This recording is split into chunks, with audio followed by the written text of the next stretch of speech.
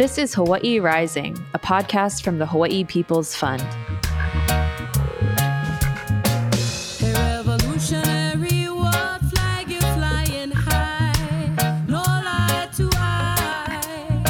I'm Suyuno Amos. I'm Kenji Cataldo. Our guest today is Loke Aloa from Hui Koloko Honokohau.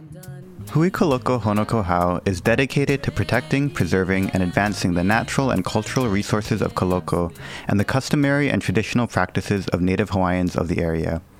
Through practice as Kia'i Loko, or fish pond guardians, they aim to restore, conserve, and manage the area's water, natural, cultural, scenic, historic, and marine resources for the benefit, education, and enjoyment of the community and future generations.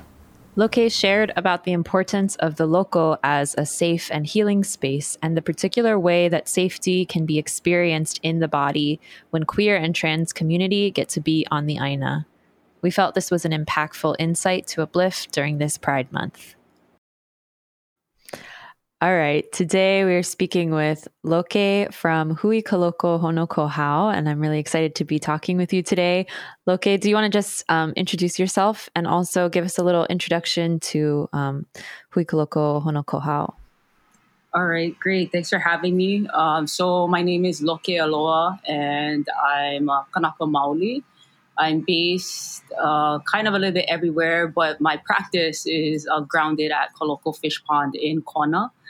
My family comes from Kona ancestrally. Both my grandpa and my grandmother's lineage binds me to that district, and then also to this particular place where my cultural practice is grounded.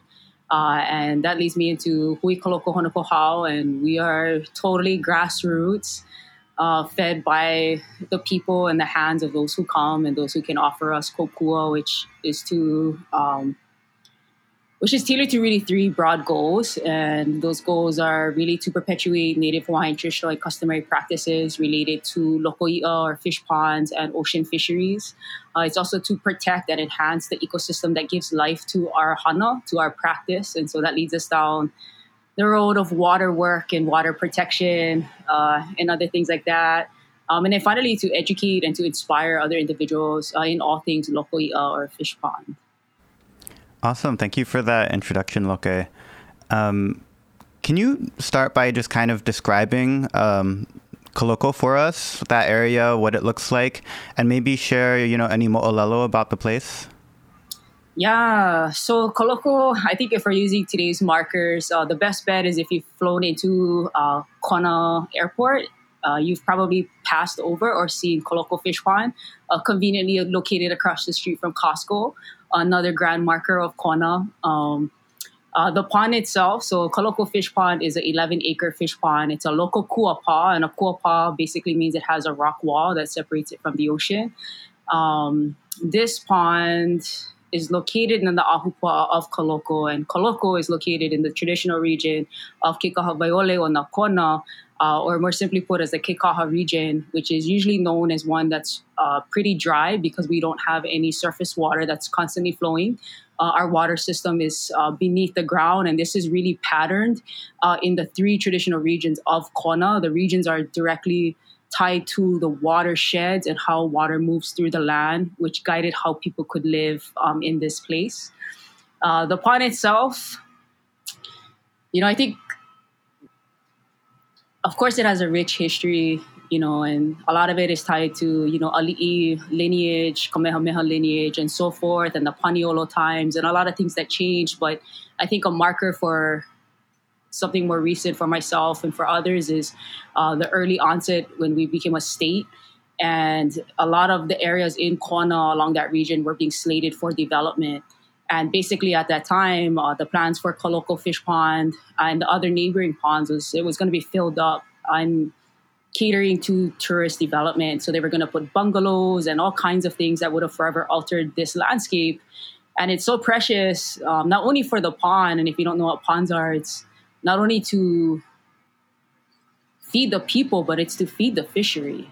And that's really the big kuleana of being, when you malama lokoi'a, you don't only malama loko for ohana and community, for the kaia'ulu to be nourished and to eat, but it's also because you're a steward to the Kanaloa realm. And so our fish are intended to go back out and to come back in for different reasons. But basically, back in the 1970s, there was a big push to develop this pond. And there was great resistance, and a lot of it was by some heavy-hitting Kanaka of Kona and of the other side of the island, of the east side, who came together to protect this landscape. And I talked to some people from back then, like, why did you guys go to the Park Service? And a lot of it is just the mana'o of there wasn't a lot of the organized trust that we have today. The organizations that the kind of land management and stewardship models we see weren't present then. And so it was really trying to create something new for its time, though it's very popular today. And so building on that legacy, we follow the path of the kupuna to malama loko'i'a and to perpetuate all things Hawaii, all mea Hawaii. Very cool to hear that history. I guess maybe now that we've kind of got a sense of the place a little bit more, if you want to describe some of the work days or the programs or the ways that you kind of achieve those 3 goals that you mentioned at the beginning. Yeah, sure. I think it changes through time, and our Hui started about 8 years ago, and we were a lot younger. And since then we've grown, and we've not too much, but we've had children, and so we have babies, and so the work through time definitely changes to the community that attends these days. And so we have a core Hui that make sure that there's a space. We hold space for community and for Kanaka to enter. And then also too, we have seasonals, folks who can join us when there's no sports and whatnot. But through all of these combined efforts, which is really what I'm trying to get to, is it's not just us. We really are just kind of like the structure for the Hui. A lot of it is it's volunteer. And so if you're looking at education and whatnot, we work with students, we work with anywhere from preschool through university. We generally get a lot of university or high school students that come through, and we try to network with local high schools that are nearby for traveling purposes and whatnot. And the curriculum or the educational AINA-based component is really centers on loko'i'a and bridges it with classroom instruction. And so we work closely with the teachers or the professors to design a program that's fit for. One, we start with the knowledge base, because you can have a kindergartner who will know more than a university student just based on the fact that they've had contact with loko'i'a.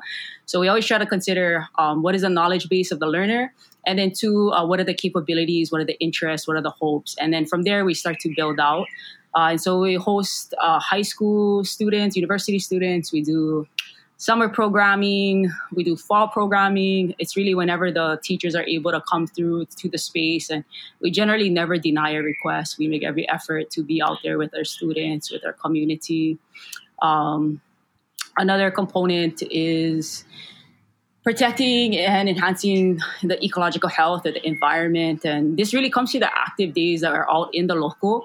The work that we're doing is really to rehabilitate a space that's like 600 to 1,000 years old.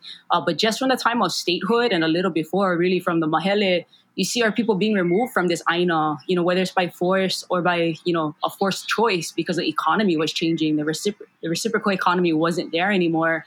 And so we're bringing back that system, of course, trying to respond to, at the same time, to climate change. So a lot of invasive species removal, opening springs, freshwater springs, which are crucial to the health of fisheries and the fish pond.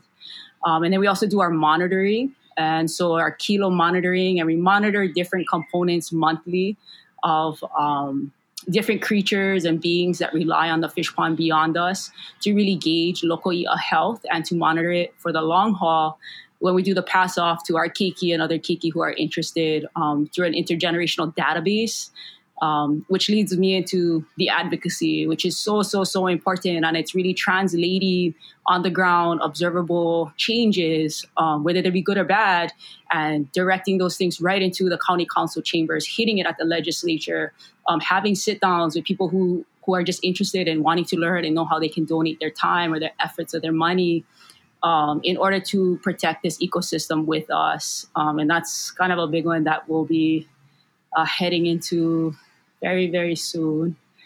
And perpetuating practice is really, I think every day as much as we can, being out there. And a lot of our work is guided by Ike Kupuna. So we're not trying to reinvent any wheel. We're looking to what the oral histories have told us, what people have shared with us. And those are the things that we're trying to we're trying to bring back. Yeah. And once we attempt to do that and keep doing it, then we can start to adjust. But first, you have to stick to that framework that the kupuna have given you before you start to go and tweak things, just for your own knowings of why things were the way they were once done. How have you seen students and other people coming to work days responding to this, working in the local? And I guess the second question, would be curious about the keiki now that are being raised by you folks, kind of partially at the local, or I guess what has that been like for all of these folks? Yeah, I think the community work days are really, they really give us a chance to connect with community members. Like we don't want to have political discussions. We are not interested in any type of debates or we don't want to do that. We want to get to know you as a community member outside of all these other spheres that we operate in. And it's pretty inspiring. I think we get all kinds of people who have seen that place not really tended to. And so when they see that transformation, they're really taken aback by what's happening. And it's a source of hope, I think, a place of hope for people to come and start projects in their own wahi. I think we've also seen that is when we started like 7 years ago, we were birthed out of the Mauna Kea movement too. A lot of us found each other up on Mauna Kea. A lot of folks are also trying to figure out, hey, how do we also do this kind of work? And so some of the folks, we haven't seen them for 7 years because they've started their own projects in their own backyards, like in their own ahupa'a, which is entirely the goal. It's to activate, it's to stimulate, it's to support each other. So that's been a really big one there. And then also we just hosted a field school with some university students through the continent. And I think it was really inspiring to hear the takeaways of how things can be done. I think we're growing out of this old dinosaur age, I hope, of a system of control and oppression that really guides the way research and land work is done to a more collaborative, equitable practice that really centers community and the voices of those who are often left to the side. Our voices are becoming the leaders and the practitioners, which is really, really key to a more equitable future. And then I'm sorry, what was the second question? Oh, with our kids. Yeah. Oh, man. I think they're the joy of the work for all of us. I don't have any of my own keiki, but, I get the benefit of other kia'i and their families coming into the space. And, for most of our babies, the first waters they enter are, at Kaloko. Like they don't usually go into the ocean until they've been introduced to the kupuna and to the loko'i'a. And so that's always a big occurrence for us and bringing that practice back. And, I think for our pond, it's like at least 80 years, if not more, that there hasn't been 80 to 100 years that there's been this absence of kia'i loko that have been born. And so now having mothers out in the loko or supporting loko'i'a, and from that womb, from the waters of the womb to the waters of the loko, the children are already in contact from that early stage with our fish pond, and everything we do is actually it's totally centered around the kids. And so one example would be like the educational material. We teach a lot of university students, but we didn't have a lot of stuff for the kids. Like they don't, we need things that make it fun for them. And so growing curriculum that's really responsive to our own children that we hope will be useful for other fish ponds and for other kids to learn about these experiences. And, I always imagine, or I think about, man, I hope they love it too, and key for us is keeping them together. I think a lot of things are changing in our Hawaii. And so we all really try intentionally to bring the children together, because when you do this work, it's really love that holds you together. It's not the money, it's not the fame. And so to have the children love each other as they grow and feel safe in a community that will support them regardless of all situations external. So I think there is a loko'i'a component, and the children know it. They don't really want to pu'is. They don't really want to do this stuff because they've been doing it. So it's really just trying to, keep them in that hana, that practice, but really helping to create a loving community that they are not only born into, but they'll hopefully be able to pass on as well. So I was struck by something that you said, I think in the introduction about, part of being a Kia'i Loko is not just about feeding the community, but about being a steward of the realm of Kanaloa, which is something that sounds really beautiful to me. And I don't think I've ever necessarily heard, fish pond work kind of framed in that way. And I just was curious if you could say more about what that means for you or what that looks like. Yeah. I think a lot of people, or the way that I think most might understand it is through fish, I think, because a lot of times there's associated with a fish pond. Of course, you're going to talk about fish. So it's fish. And it's definitely that, and I think just off my head, I can just think of our anai or our native mullet that really they kind of move like salmon. They move in and out of the local i'a, and they have to go out to the fisheries, the ocean, but they come into the fish pond because of the fresh water, right? And so Kane and Kanaloa, those are two gods that are really kind of oftentimes put together as one akua, right? A shared akua with shared traits.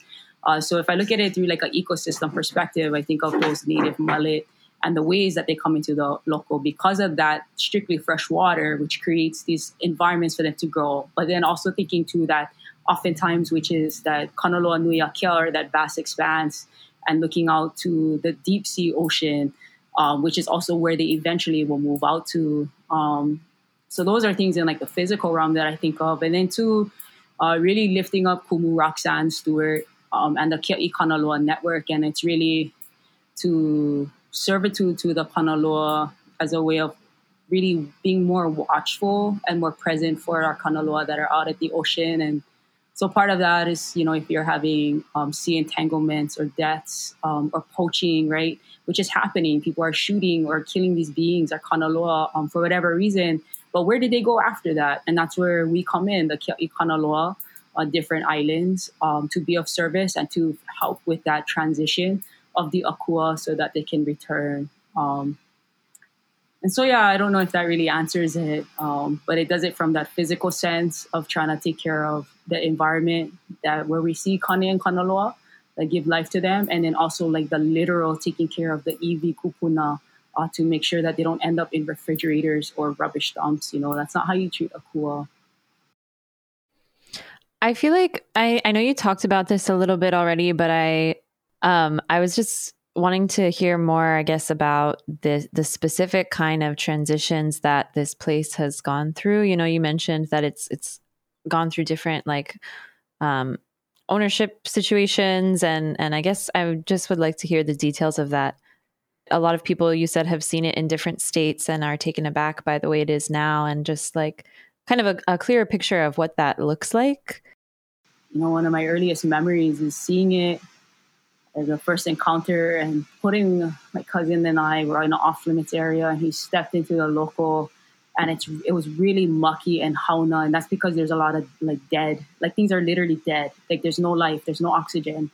And so when you step into this muck, you really smell death, and that's because it's not breathing, like it's literally not breathing. And I think that too, that sadness of knowing what once was and what is not, was also a source of inspiration to bring love into the space. I think that's really what I'm doing. What I'm trying to do is bring more love into the space. I think I was just thinking the other day, if they never got rid of the Hawaiians to begin with, like if they never got rid of these families, I'm not saying that it would be like an over-romanticized future of like present of where we are, but I'm saying like it would have been in a lot healthier state. Like if those ohana who knew these fisheries, right, and that time, because a lot of the kupuna have passed on, if they were still there and they weren't forced to leave, what I would have been able to walk into. I'm already a beneficiary of those who came before, but really at the ecosystem level and the health, that's really what the stewards are there for. And, I think, in early Hawaii, this pond, specifically the Koloko fish pond, was under the stewardship of the Kamehameha lineage, and Kamehameha the first, to be specific, and it was always cared for by his chiefs or his kaukawali'i, or like the lesser chiefs who had affiliation with them. And so through the time of the Mahele, when land was starting to be people had to pay off taxes or people were putting their land claims forward. Koloko was always claimed by the Kamehamehas. And so it stayed with them, and it didn't pass on until later, I believe, after the death and transitioning over from Princess Pauahi. And then finally the land was sold to ranchers. And at that time, and through that transition, once it hits kind of that ranching area, and a little before, you're seeing this pond go from a state of community, or like maybe even like konohiki led is probably more appropriate. Is like you have like a konohiki or a lead fisher overseeing things, keeping the health of the pond in relationship to the ocean in balance. And then with these changes in land tenure, social changes are also happening, and the ways that the lands are being cared for, who can take care of them, if we're even going to take care of the land, or if we're just going to profit off of it, because that's going to start to become the main trend is how can I capitalism, right? How do I capitalize off of this? And so through time, up into leaseholding, which is already when the cash-based economy is entering, at that time, people are still actively raising fish, so people are still actively caring for the pond. And then slowly as things kind of move forward, I think, there's a lot of lag in the history, but really when you're looking at like World War II, there's a lot of kapu that are put down by the fisheries, and it's talked about by the kupuna, is the ocean fisheries being off limits to fishers who had kuleana to malama the fisheries, like ko'a. They had the kuleana of feeding the ko'a, right? That's crucial to the kaiaulu.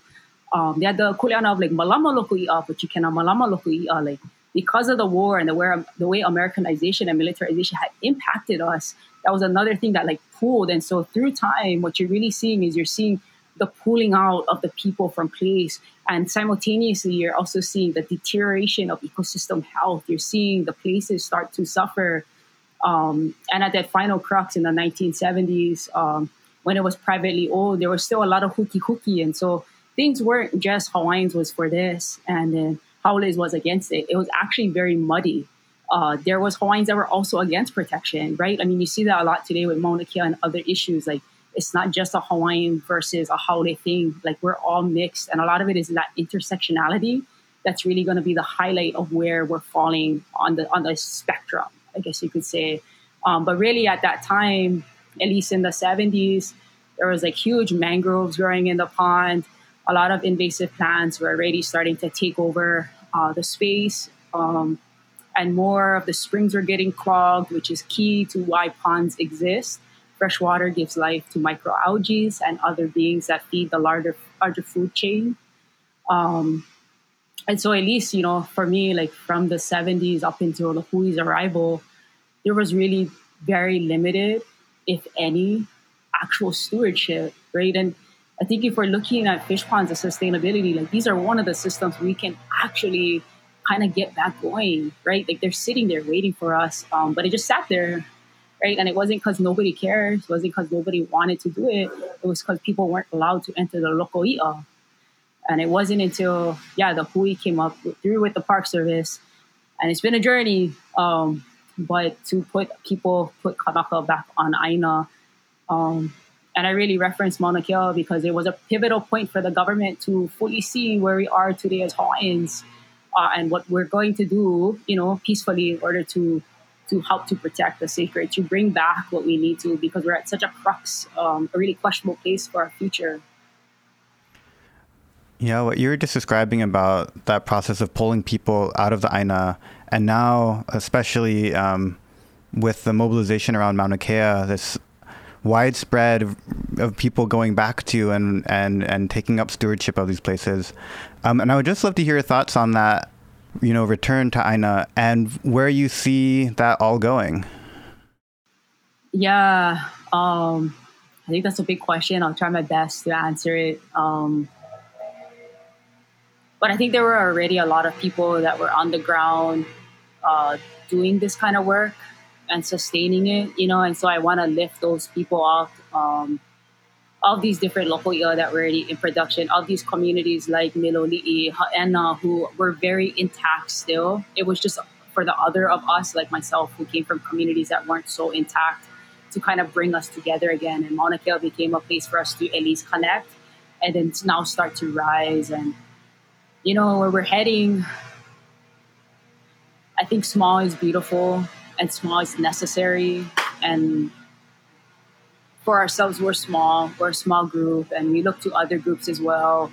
But thinking in the ways that ecosystems work and thrive, it's off of the small acts, the small phytoplankton, the small microalgae that are really giving life to these actual, like those deep sea pelagics, like the bigger kino, right? Like we need those small, we need people might call them like kipukas of resistance, or like these little phytoplankton models to start to spring up. I think we'll be very successful if we have many of us rising in different locations. It's so much harder to keep track of us, which is entirely necessary, right? Confuse the colonizer, like make it so impractical, keep the networks small, keep them intimate. Like all of that is not only for community, but it also protects you in the long run. I'm curious what Hui Kaloko Honokohau is kind of looking toward for the future, what you kind of envision for the path that you're on, either short-term or like long-term future dreams. Yeah. I think one of the most pressing issues that we're currently facing is keeping water in the ground. Because for our fish pond especially, like it's reliant on this fresh water with climate change. And so you're having rising sea levels, you're having saltier waters, increasing storm surges, you're having droughts, like everything. We're in a time of change. And so keeping that water in the ground is at the forefront of what's on my mind and my heart for this generation. Because if we can't do that, I'm not really sure if there's going to be a pond to pass on, or what type of pond we'll be passing on, if any. And so keeping water in the ground, building love around water, building appreciation around water, building legislation around using every mechanism to keep water in the ground and allow it to continue to feed those ecosystems. But if I'm looking at the long run, when I'm old, what do I hope? I hope the kids still love each other. I hope they still play. I don't want them to stop playing. I hope they still go to the local. I hope they feel inspired enough by our work to inspire the next generation and their children. I hope that they still have that place. We'll do whatever necessary as practitioners of this place to keep that door open and to grow the space for others to enter. It's also, yes, to give them this database, because in this time, in this world, like you really need numbers and you need hard facts. And that's really what helps to sway conversations and build protective measures. And so to give them this work that we're trying to build for them. And then also to grow a community of stewards that care, that aren't there for the money, that aren't there for the ego, but are genuinely there for these ecosystems and are in servitude to the local. It's not in servitude to the hui. It's not in servitude to capitalism, but it's in servitude to truly the land. And whatever dreams they want. Yeah, hopefully they don't have to do a 9 to 5. Hopefully they could actually just live there if they wanted to. That'd be really dreamy, because a lot of us are just trying to keep a roof over our heads, and it takes us away from protecting and serving a lot of these places that really actually need our help. Yeah, that's a beautiful vision. Thinking about that longer time scale, and you mentioned also building legislation, I'm wondering if you want to talk more about the advocacy piece of your work, and in particular if there things coming up that you want to flag for listeners, of things to look out for or to testify for, or anything like that. Yeah, so we actually yes, and right now it's a lot of the work that we're doing. It's actually with Native Hawaiian Legal Corp, who represents myself and our interests as the Hui, and a current issue that we have, which is gonna start to just rock the roof right off of everybody's house, is the groundwater availability in Kona. And a lot of water models are basically extractive. There's not really a give back, and financials aren't give backs. Although they can be, it's generally not enough, and it's not equivalent to the taking. And so in the work that we're doing in Kona, along with other families, it's really to build in and grow out measures of water neutral development. So ways that the environment is going to be protected even if water is withdrawn. And then I think it would be interesting for others who are also dependent on groundwater systems to follow. I think a lot of our issues are parallel to those in Waianae and on Molokai, and ways that we can maybe work together. Maybe we are, and we don't even know it, but greater working together to advance initiatives to protect our water in Hawaii. That term you just used, water neutral development, that's not one I've heard before. Can you explain that in more detail? Yeah, so water neutral development is basically, it came out of a meeting with the Commission on Water Resource Management regarding this well. It's called the Ota well, and it's basically a well that they've companioned industrial science with affordable development to pass through the rains. Hopefully, I think that's what they were thinking. But we all know how affordable housing goes, and we all know the damages of industrial science. And basically, water neutral development are measures created that are place-based by those who are often ignored or marginalized in the communities that also depend on water. And they come together. It's really grounded in that they need to be the ones to spearhead the initiative and come up with the list, basically a to-do list that is basically an access list that starts to bring back balance into, can even go into the rates people are paying for water, the amount of water people are getting, where their funds will go to watershed protection or enhancement actions. You can also look at it as inventory and monitoring of our species, of what's happening. You could go into water health, periodic water health. So it really allows those communities of different backgrounds and different voices, but again, it has to be grounded in the voices of those who are often most ignored and marginalized, to create those ground-based initiatives and really drive it to the finish line. Thanks for clarifying that. And I guess just the other piece of that question maybe is, how can anyone who's listening, who's interested in supporting your work, get involved or learn more? Yeah, that's great. Folks, we have a Facebook and an Instagram, and it's Hui Koloko Honoko Hau. We also have an email, huikoloko@gmail.com. That folks can email, they can message, they can just follow along if they're just interested and just wondering what's happening. But those are just 3 simple ways, yeah. Or visiting our website, which we try our best to keep up to date. This is something I forgot about earlier, but just wondering if you can also name some of the other folks who are involved in Hui Koloko Honoko Hau. Yeah, thank you for that. Yeah, so it's not... So I'm one of the po'o, and then we also have Kimberly Crawford. She's a settler, but she's a powerful settler that really loves her Hawaii and loves her keiki. And there's Chris Salinas. He's a Oiwi male, also from Kona. And their keiki, or their children, are Lehia, Po'o, and Lily. I also have my partner, Namele Naipo Arsiga, and she's also a po'o for the hui, helping with our water data and other things like that. And then my whole family, my sister, my mom, her husband, who have really been like kitchen crew. They prepare the food for the kids, like breakfast, lunch, snack. Like, it takes a whole village of love and care to to not only take care of the local, but to take care of community. I really loved what you said earlier about the importance of the small things, the small actions in an ecosystem.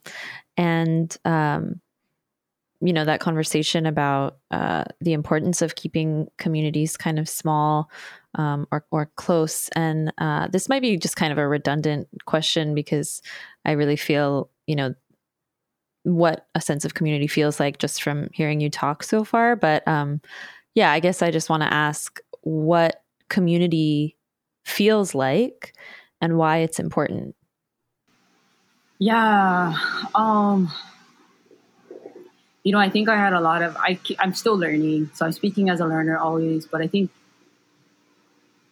I'm learning for myself what community really feels like, where I can feel most in my body. And that's a good marker of when I'm in community and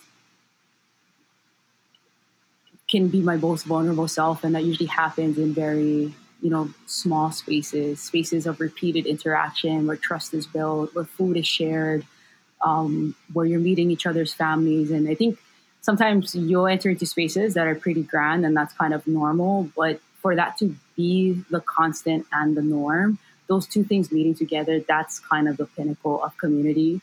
And then too, I also feel like my community, which is important to me, is like a queer community, a trans community, a Mahu community, because I feel like for my own self, like the friends that I have, like when I'm in those communities with them who also enter into the local IA, it feels like a safer space.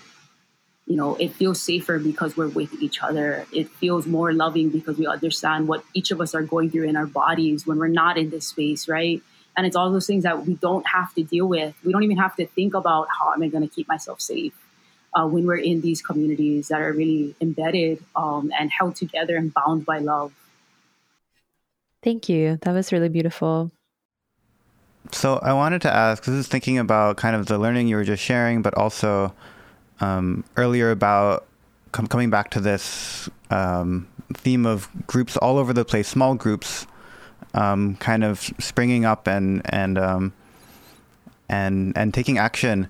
And just wondering if you have any learnings from going through that process that you'd like to share for anybody out there who is, you know, thinking about that in their own communities or is seeing a need and wondering, you know, should I be the one to take this on or not?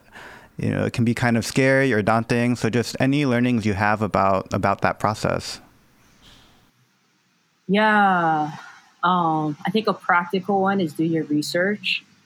There's probably a bunch of folks who are on the issue already. And just as a way to be mindful of those who have come before is just try your best to learn as much as you can on your own before you ask for help so that you're not being redundant in the asking. That helps to show that you're prepared for the fuller initiative of what is actually to come.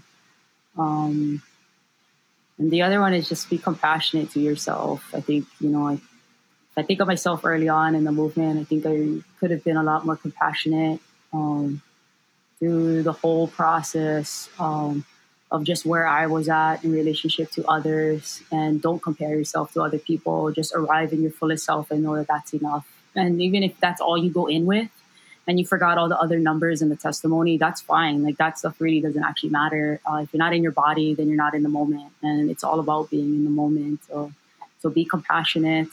Don't be too hard on yourself and really just practice being you. That's probably the best advice. Yeah, and I think too, I would also say like have queer folks lead. Like that's kind of like my dream world is like trans and queer folks are all leading, you know, like the ways that we can maybe inspire creativity and have our creativity just enter into these spaces without having to like dodge and try to make ourselves legitimate or seen, right? Because there's these processes that are happening socially, but like center the voices that are often ignored. Center those voices, lift those voices up. Those are the voices that are going to be the voices of change, that are going to give us real-time solutions in the simplest and most fabulous fashion. Awesome. Well, is there any other wisdom you would like to drop on us or any other things you would like to share before we end our conversation today? Nothing really, but just thank you, folks. Thank you to Hawaii People's Fund for the love and the support and for believing in us. You know, we're part of a legacy of change makers, not just dreamers, but change makers. And yeah, anytime HPF is on island, please do let us know. We'd love to have you folks out with us. Thank you so much, Loke. Yeah. Mahalo for this conversation. Yeah. Mahalo. Thank you so much. Hawaii Rising is a podcast from the Hawaii People's Fund produced by me. And me. With additional support from Mickey. Our theme music is Revolutionary from the band Ukla the Mock, written and sung by Mickey Hui Hui.